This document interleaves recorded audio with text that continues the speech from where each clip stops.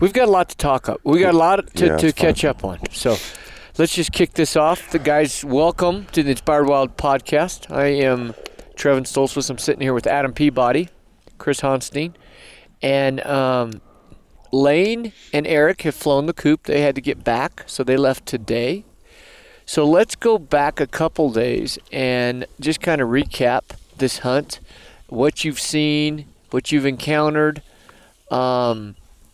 It's been a challenge in some regards, but then other regards, we talked about at the first podcast that we were coming in here blind. We've learned a lot. So, Chris, talk us through the last couple of days. Or at least kick it off, and then Adam can jump in. Well, like what you're saying, Trev, it was new country, and it's taken us a few days to figure out the country. And we started out at points not even really seeing deer. And we started to look at different locations, different basins, studying them a little bit harder, and figuring them out, and what time. And, the moon didn't help us either. But anyways. No, it didn't. The moon, I think, is what kind of really did kill us. But anyways, we started to see more deer, and at first it was a lot of does. But within given time, checking out different basins and stuff like that, we were starting to see the bucks. And now, I think, just figuring out the areas we've been in so far and checking these different basins, we're really starting to study them a little bit more. And now we're starting to, pick out bucks here and there. Almost get some patterning. Yes, I mean, yes. In some ways, just the pattern to how these deer are moving, what they're keen on. You know that you need three things. We need prime forage, we need water, and you need shelter. And a lot of times you're trying to figure out what's the limiting factor. And they've got all three of those things. But like in the prime forage, we're finding out these bucks are really keen on these chokecherry bushes. Yeah. And so not only is it good as far as them keying and feeding, but we're seeing a lot of bedding in that too. And so with the moon being so bright, it's actually kind of dropping off a little bit now, but it's so, you could go outside in the middle of the night and you don't need a headlamp. It's so bright. Yeah, and it's definitely hampered us as far as seeing deer when you should see them when the moon's not out. But like I said, there was some tactics that we started using, kind of helping each other out, giving each other ideas, guiding each other a little bit. And then when Lane was here, we used to be hunting together a lot, so we knew each other's ways. So we tried some different type of things too. We actually were trying to do a little bit of midday. Slowly spot and stalk, I guess, if you want to call it. I'd say still hunting. You guys were working through, especially when you knew there were bucks in there. You were still hunting through some of those aspen groves. Yeah, and we had a really good eagle eye with us in Tanner. There was times that we were actually, when we tried what we were talking about, like, hey, let's just take our time, still hunt through the aspens. That was just a new technique we tried because everything else it was hard to find a deer to bed down and do a spot and stalk on it because it was just very scarce finding these bucks. So yesterday we did try that, and in some way it was success. We saw some deer. We got within some range. Didn't get a shot, but it was another idea. Seeing what we've been up against and just trying different tactics and stuff to try to be successful in this type of country. I got places in Colorado that I know like the back of my hand, so it makes it easier. Here, we've really had to study it and figure out what basins they're in and the consistency. And so, like, even tonight, we found some of those deer in the same places that, we actually kind of bumped them a couple nights ago, but we found them back in there again, and that's been very helpful. Right. And that's when you guys had gone down thinking there's one buck, and you ended up... I think there was 4. Yeah, ended up being 4 down there. And just to confirm, this is day 6 for us. Day 6. Day 6, day 5 of hunting. I was wondering why you were taking your shoes off over there.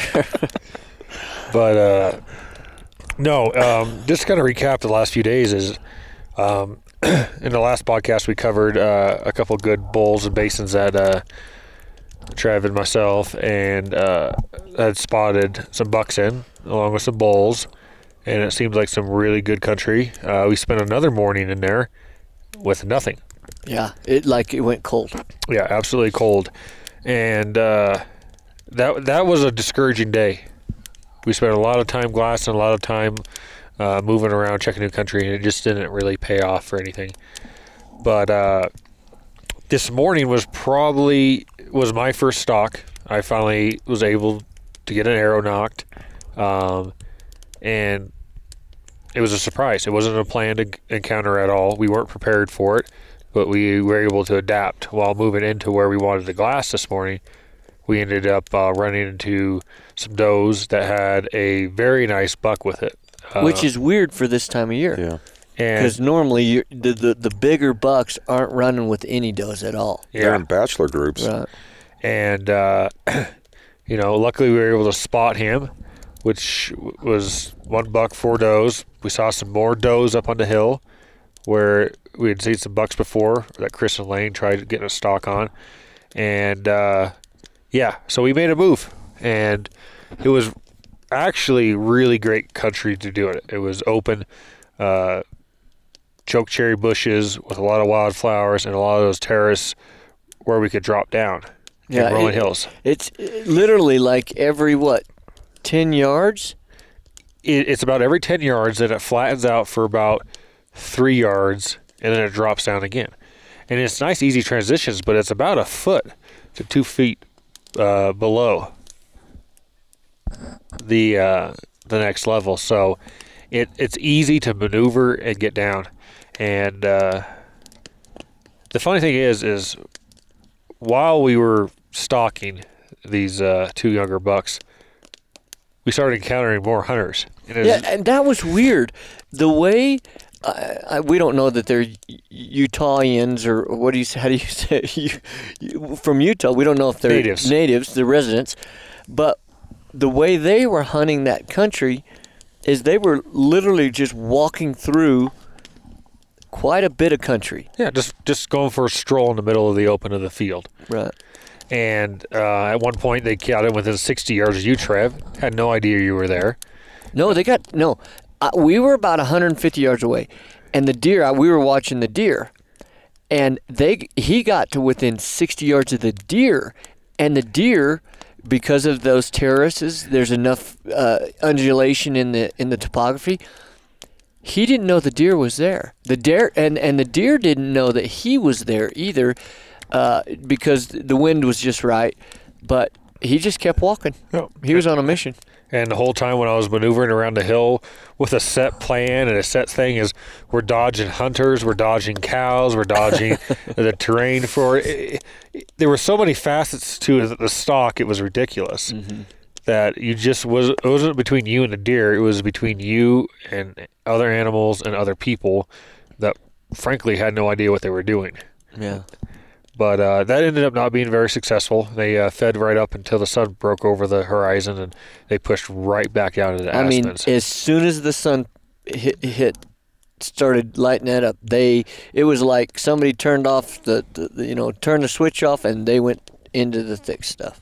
Yeah, and we did some still hunting in there, and we knew they were in there, but after running into a doe, it wasn't going to be a productive day, and we ended up pulling out and reconvening for the day. And tonight, Chris and myself both got a nice stalk in. Unfortunately, I blew mine out at 80 yards, but the topography just makes it extremely difficult with these chokecherries where essentially it's at neck level for these deer. So when they're popping their heads up to scan around the hillside around them, periodically, that's your only time to really see them. Right, and that's your only. If you were going to shoot them at that time, all you have is a neck shot, which you're not going to take, of course. But it's good and bad. Yeah. It's good because when they're feeding, they disappear and they can't see you either.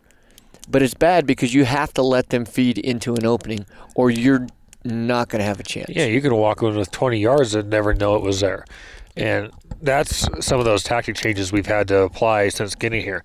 It's taken us 4 days to iron out what we need to do. Well, talk about that a little bit. Talk about the changes that we're making now that we're seeing a lot of success in, because I think people can learn from this. Yeah, I mean, coming from Colorado, Utah, it's a different approach. I mean, it's not unheard of, but it's setting your spotters on an opposite ridge or an opposite valley of your hunters, and using those spotters to identify and direct your hunters into a prime location to get that shot. And by doing that, the hunter can concentrate on being quiet, working the wind correctly, and they don't have to, that still hunting, you're always on the alert and everything like that. You get enough information from, tonight, Tanner and I were your spotters. Yeah. And we picked out the bucks, and then we were able to communicate to you, hey, go down, go over, come around the aspen grove. And then you guys were able to do that. Unfortunately, it's hard for the spotter to know the elevation changes of the terrain across a valley. Right. And it is much easier for a spotter just to pick out that deer in that chokecherry bushes. But when I was approaching, I knew where he was. Mm-hmm. I had been in there for 3 days, and I knew the topography, I knew the layout, I knew exactly where he was with your information. The problem is the approach is so difficult. The side of the hills are covered in these dried out foliage, and it all lays flat. It's not even vertical, so you can't pick your way through it slowly, because wherever you step, you're crunching a leaf. Right. And getting into aspens, and then getting across sagebrush, and then getting into chokecherries, I'm battling not just a aspen grove and using trees to hide behind.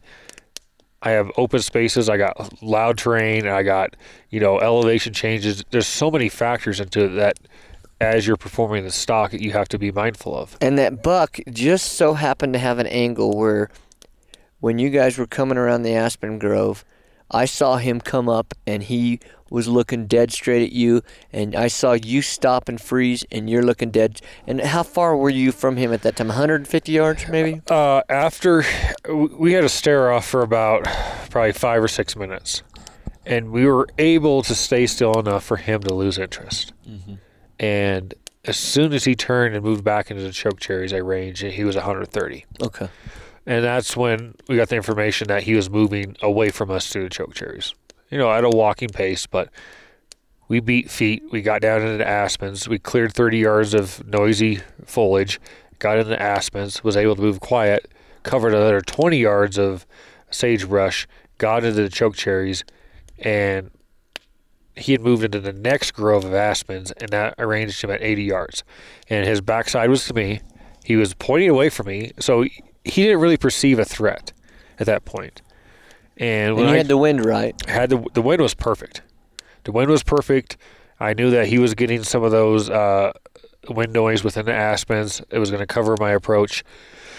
And once again, the foliage is just so loud. And he blew out at 80 yards, ran up the ridge a little bit, looked back, and he had no idea what it was. He just was trusting his instincts at that point, and he bounded off and blew out. The interesting thing is, in the middle of that stalk, you were able to communicate to us that 2 ridges over is some better bucks. Right. And for a second there, I thought, do I abandon this 2x2? Was it a 2x2? Yeah. Okay. I couldn't tell if he was a 3x3 or he was his 4x3. He might have had a small little kicker out there, but he was as wide as his ears, so and taller. So it was something that was going to fit within my realm of what I wanted to take. And when I got information that there was 3x3s and 4x4s 2 ridges over, for a second there I thought, do I pull out? He's seen me. Do I abandon this stalk? Mm-hmm. And do I try to take on another opportunity at a fresh stalk? And with Chris behind me, we communicated, and I told him, I said, just go. Take the camera guy, go, and try to pull off another stalk. Right. Which it was fortunate because you guys were able to communicate. And so Chris, at this point you hadn't blown he hadn't blown out of there at this point. And Chris, you turned, grabbed Matt, who was running camera for you, and you guys hot-footed. You had to cover some country. Yeah, we had to. So before we went down, Matt and I, seeing as he was being my cameraman, we decided to talk and make a plan. So our plan was to get in there and help Adam get his deer and do whatever we needed to do. At one point, I was going to stay at Adam's side to arrange for him so he didn't have to worry about that. But Matt and I talked, and we're like, if somebody communicates to us that there's deer in another drainage, not in the same one, of course, if there's one another drainage, we'll let Adam just continue his stalk. We'll back out as quiet as we can without blowing his stalk. Right. Well, just so happens, it was told to us that there were some deer in the next drainage. And the good part about that was Lane and I and Tanner were in that drainage the day before, 2 days before? 2 days before. 2 days before. So we were really familiar with the area. So when Tanner was communicating to me where this other group of deer were, it made it easier, but we had a lot of ground to cover. It was over 300 yards to crest the next ridge. And we had maybe 30 minutes of light. Yeah. Of shooting light left. So Tanner just, communicated, where they were, told me. He said, you just need a haul tail. You guys got to get over there quick. And Matt and I made a plan. We're like, let's just back out. And what we were doing is when we were backing out too, we kept looking over at Adam. We did not want to get into an open area where it would blow his stalk. So we got across. We felt comfortable enough. We knew where we were going. We got into a little grove of cedars, I think it was. And we were looking around scanning. We talked to Tanner, and he's like, they're another ridge over. So I think we went 1, 2, almost 3 drainages over to catch up to these deer. And they didn't start there. Tanner first saw them. They were only 1 ridge over. Yes. But they were feeding and moseying, so it wasn't like a slow. Deer can slow feed pretty quickly, but they were definitely heading out. So you guys had to. You weren't chasing them because they didn't know you were there, but you were trying to close that gap. Yeah, and so when he told us, where we were the day before on a previous stalk with Lane, I had a good idea where they were coming. Every time we got to a point, they were a little bit farther ahead of us. So we covered the ground. We knew the aspens they were in. We slowed down, and from what Tanner was telling me, I was looking lower, and Matt just happened to spot them, which was a benefit. We got in there, and we did see a really good buck. We got within 75 yards, and we had plenty of light left, but it was going quick. And at one point, we thought we had the buck about 75 yards. So we were trying to cover a little bit of ground with the little bit of light we had, but we still had enough shooting light.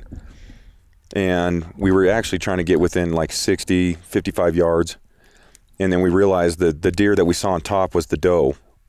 And the buck had just moved down a little bit. But they weren't spooked. They were feeding. And then we started to run out of daylight.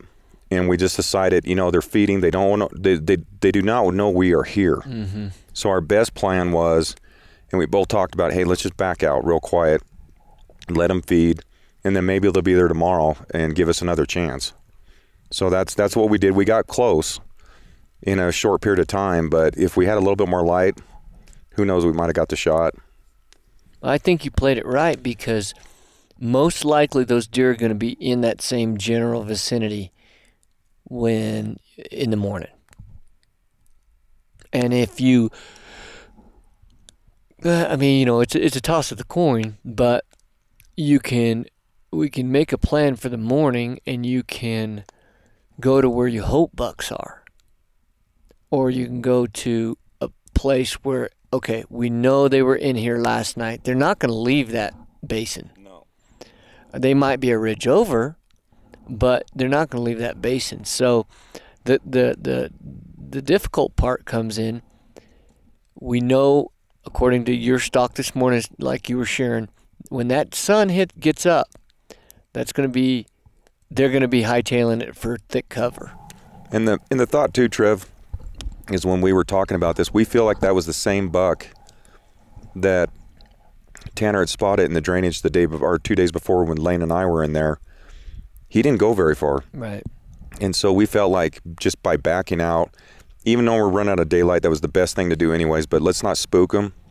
So we actually hiked out a little ways away from them before we went uphill and got away from them. That way they just, keep feeding, and hopefully maybe tomorrow morning we might spot them in there, get another stock and have more time in the morning to do it. But we felt like that was the same buck, and he didn't go very far. I know we bumped him that one night with Lane, but to see him back in there, we feel that's the same one. To see him back in there, we're like, he's going to stay here now. Right. The biggest problem we face with the morning hunts is, to kind of give a visual representation of this, is this valley bottom runs north-south, and choke cherries are growing on the western face. Mm-hmm. The eastern face is all pine, it's all sagebrush. There's not good quality undergrowth for their feeding. And they're going to feed up in the morning. The problem is our window for that morning hunt is going to be less than we have in the evening. It's going to give us probably 30 minutes to 45 minutes, a good quality time that they're going to be up out of that basin and on that ridge line, hillside, and feeding before they go back down at the very bottom and just tuck in to the heavy timber and bed for the day. Mm-hmm. Well, I think that's been the hardest part, Adam, is we have not been able to get one of these bucks spotted bedded. No. And that's been the hardest part because, it's not easier, but the easier way is to bed a buck, get your wind right, and do a spot and stock. These deer we've kind of run into in the evenings, they're up feeding and they're moving around, so it makes it kind of difficult to get on them that way. In the mornings, we're trying to find them right away and then see if we can put one to bed and then make the stock a little bit easier because they're staying in one spot.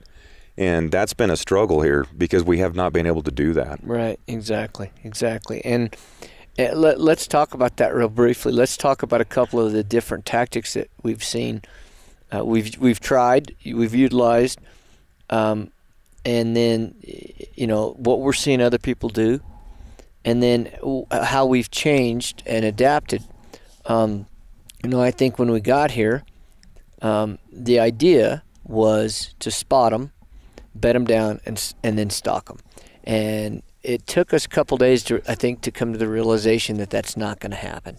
It's because it's too thick, and even when it appears to not be thick, we keep bringing up the choke cherry patches, but those things are 4.5, 5 foot tall. Yeah. And so if a deer wants to bed in those, he is going to or she is going to disappear. Or they're going to go into these quite large aspen pockets, and the underbrush growth there, as we saw this morning with Adams when he still hunted through it, is you're just not going to be able to get through there quietly enough to get, as you glass through and you still hunt, with a cameraman, stuff like that. It's just too difficult to get through there undetected. Yeah, for the amount of animals in here, the game trails are not that great. The cows have made great ones on the countryside, but going through that thick aspens and undergrowth, it's just not there. You can't cover ground fast. You can't get on a trail and flank quietly a deer quietly. It's just not going to happen. Right. I mean, clearly from what we've noticed, how the locals have hunted around here, or who the people are in this unit, road hunting is a primary. Yeah, I think they're just thinking something's going to stand up or right off the road. Which they have. We ran into multiple does crossing a road or off the side of it, but there's never any bucks. The bucks aren't doing that at all. The population difference between does to bucks is huge. So road hunting, and then taking your bow for a walk, and then just still hunting. Those are the three tactics that we've seen. We have not noticed anybody else spotting or glassing to the extent that we have. Let alone even hiking in. Hiking in. It's just, Yeah, that's just Well, the and tactics we've Chris, noticed. you guys really did. You guys have been probably the most aggressive. And when I say you guys, when it was you and Eric, Tanner, and Lane, you guys went on a couple of walkabouts which were, not super hard, but you were mile and a half, whatever, and you were actually had some opportunities with some smaller bucks where you didn't jump them up, but you were working through country and you spotted them and maybe they saw you, maybe they didn't, whatever, but you were able to get a few opportunities, but those weren't high percentage plays. No, and they weren't. And I tell you what, the benefit of knowing who your hunting partner is, like I've said multiple times, Lane and I have hunted a long time together. This is one of our first hunts together in 5 years, but we knew how each other, how to act. Like if something was wrong, I'd tell Lane, he would tell me. And so I know Adam brought up the thing about, the different obstacles we have to overcome. One that was beneficial to us was the cattle. Mm-hmm. So what had happened on the stock Lane and I went on, and I don't know if you want to call it stock, I guess it was, we were actually getting ready to go hike up a mountain to Glass, and we spotted a couple deer. One was, I think it was a 3x2 buck and a doe, and I had been watching them as Lane and Tanner were getting ready, and they just moved into between two groves of aspens, and I looked at Lane and I said, those deer just went in between there. The wind's in our face, we can actually get down to these aspens over here, walk through the aspens, and probably find those deer in the middle between the two groves, which we did. The benefit was to it, like Adam had brought up, the ground is so crunchy and dry, the cattle benefited us. They were in there with us, and those cows were making a lot of noise in there. So I think, in our opinion, the deer were thinking, well, just the cattle are in there making the noise. And Lane and I and Tanner were able to get in with 55 yards when we spotted the doe, and they were just feeding, but we were using the cattle as a benefit, plus as almost like a distraction. Yeah, absolutely. And plus that we had the benefit of hiking down and then getting the first aspen grove as our block, and we hiked in through it, and we were right there. Lane had a clear shot, and we just had a different I think Lane caught some grass. He ranged for 60. I was like, there's 65. He was calm and cool when he made the shot. I actually was really excited. I thought he actually shot the deer, and I think Tanner thought the same thing. And the fact of it is when we came to it, he had a clean miss. The deer did jump up like it got hit in the lungs. And we had talked about it, and I told Lane, I said, did you hear when I said it was 65? And he's like, I didn't hear that. He goes, I shot for 60. But this was one of those other type of tactics we had to use because of what we've been going through in this country, because you can't get these deer, you can't find them bedding down. And after that had happened, we did go up on top of the mountain. We did a bunch of glassing. Tanner spotted another group of deer in this aspen grove that they were going into, and our thought was, what do we have to lose?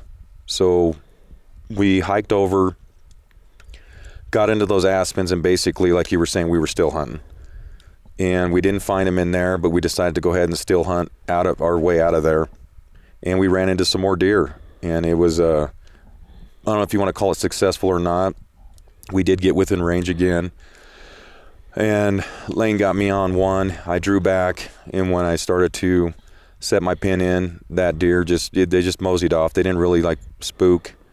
But these were, like I said, these were some of those tactics that you're talking about. We had to think outside the box, I guess, in this type of country. I just, for me, it's so hard to, I don't want to say waste time, because you're not. You're hunting. You're actually out there doing something. You're making it happen. And part of that is your mental state. It helps keep you focused. It helps keep you in the game. But for me, I tend to be one of the guys that I'll sit in glass. Sure. And so what we're doing now is much more my style and I shouldn't say it's really my style. It's a style I've learned over the years from Dave, from Adam Wells, from other guys that I've hunted with, that when you have the amount of people that you can set up glass, you get one found, especially in country like this where you can't get them bedded down, and then you talk the other guys in it. It's just a better, in my opinion, for this type of a hunt, this type of conditions, a better, higher success ratio. Now, we haven't arrowed a buck, so it's not completely successful. But wouldn't you guys agree that it's given us our best opportunities? It's given us our best opportunities. Well, and I've noticed too. I think we've all talked about this. Each day as we've learned, we've gotten closer. Right. And we've got more opportunities. Now, maybe not all shooting opportunities are being able to draw back on one, but we're getting closer opposed to where we were before. And your tactic is excellent. I loved it. It really helped us a lot because, like Adam was talking about earlier, you guys are looking at us, and that terrain is, we're dealing with stuff you guys can't really tell what we're dealing with. Right. So, but the guidance is so beneficial, because you're giving us landmarks, and that has really helped us a lot, and we're getting closer. So for me, I think also another being on the other end of it, where someone's walking me in. There's something to be said for when I cannot see that buck, but yet I know he's still there. I go slower. I'm more cautious. A lot of times, if I can't see the buck, and I don't have that communication, or I don't have somebody, sending information to me to let me know that buck is still there, then I want to rush it, because I'm like, oh, he's going to get up and he's going to leave. Yep. And by doing that, I'm louder, I'm more careless, I blow more stalks. And so I've found that just that little bit of hey, that buck is still there. Or maybe now he's feeding to the left. Okay, I can change my tactic and get down in front of him. Now it becomes an ambush situation, much more in my favor. So for us, I think, and we talked about it earlier, if we had a couple more days, and tomorrow's our last day, we're going to hunt the morning, and then we're going to come back, break camp, and head back to Colorado. But if we had a couple more days, there's no doubt in my mind that we would fill some tags. And I want to say one thing to your point you just said. That ground Matt and I had to cover, knowing when to slow down was beneficial, because we were really hauling across those two ridges, and then finally when we got there in the aspens, right, when you get over the sagebrush hill, that's when we slowed down. And then we started tiptoeing, and that's beneficial. We knew they were there. That's when we knew when to slow down and not push it, like you were just saying. Right. Yeah, for sure. And in your situation though, you knew you had to get some speed because they weren't spooked, but they were feeding away from you. Yeah. So every step you took, they were taking a step. So you had to take two steps to their one step and yet you're fighting also the fact that the sun's dropping. But yeah, like you said, what you were talking about, that was so beneficial to us because we were covering that ground quick.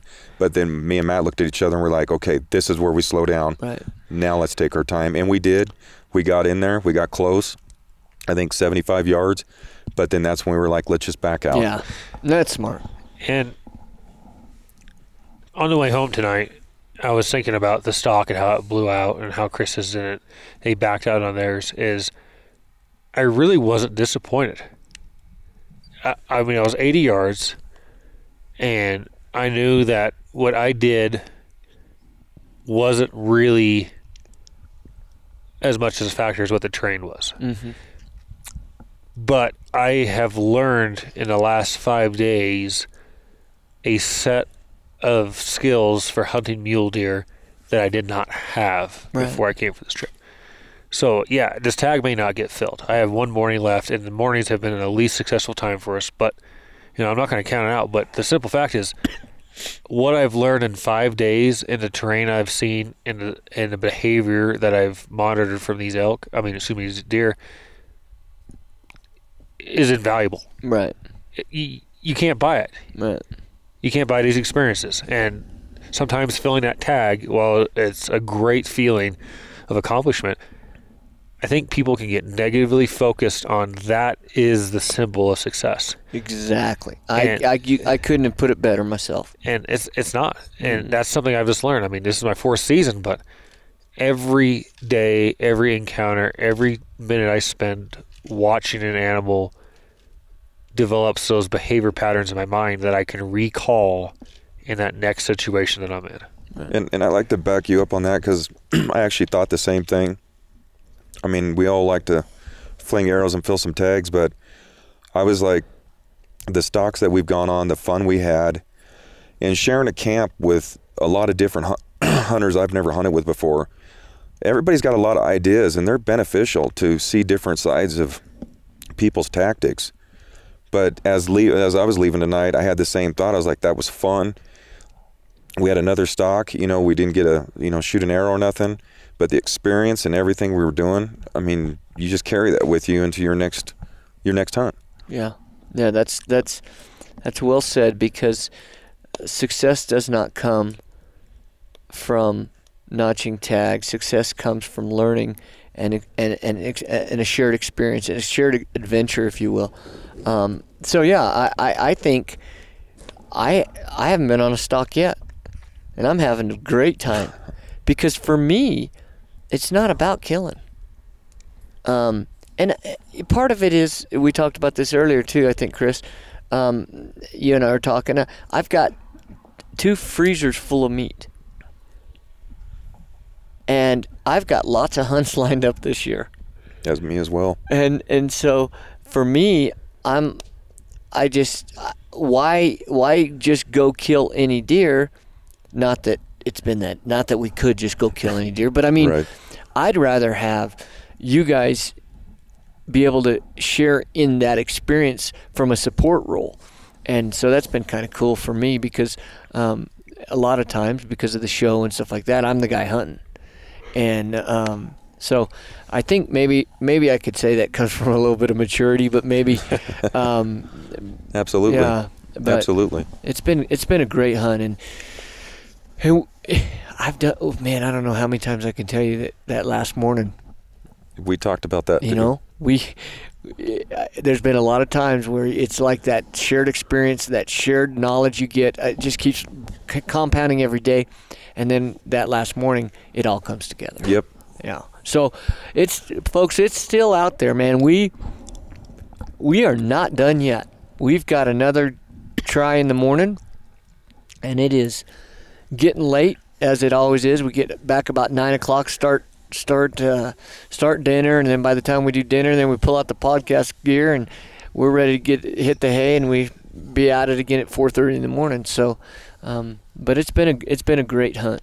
It's been a great hunt, and I feel like even with my experience, it's great to see things through the eyes of someone like you, Adam, that you're in your 4th season, learning, and sometimes it's a good reminder of why we do this. Absolutely. So, well, it's great, guys. I'm looking forward to it. I had a great day. It's been a great 6 days now that we know it's not 5 but 6 days we've been here. And we'll take the fight to them in the morning. Absolutely. Looking forward to it. All right. As always, y'all, go out, find what stirs you inside those wild places, and embrace them. God bless them. We'll talk to you soon.